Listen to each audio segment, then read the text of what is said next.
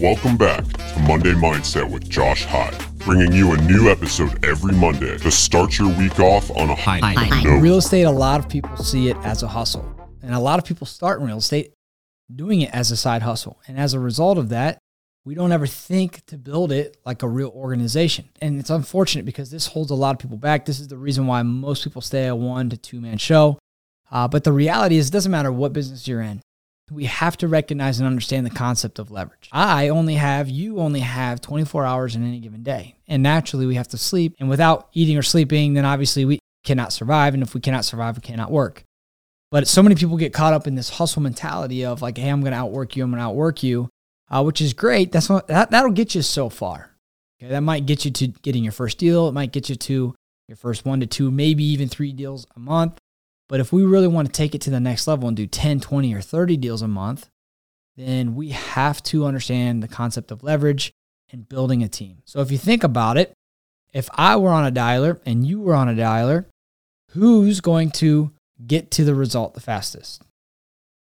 Trick question. Well, if I'm calling 10 people at a time and you're calling one person at a time, then obviously I'm going to get to that person the fastest, right? Well, what if we equalize that? We're both on the same dialer. Then who's going to get to the result the fastest?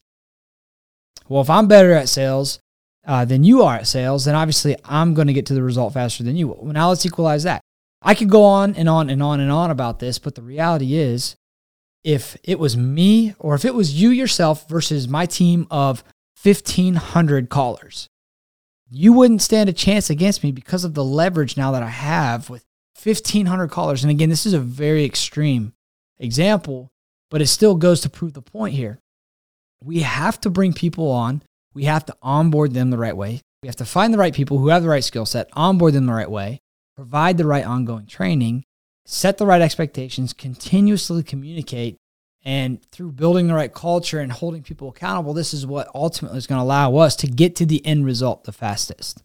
So it's not about the hustle. It's not about you outworking anyone. Instead, it's about you out leveraging everyone else.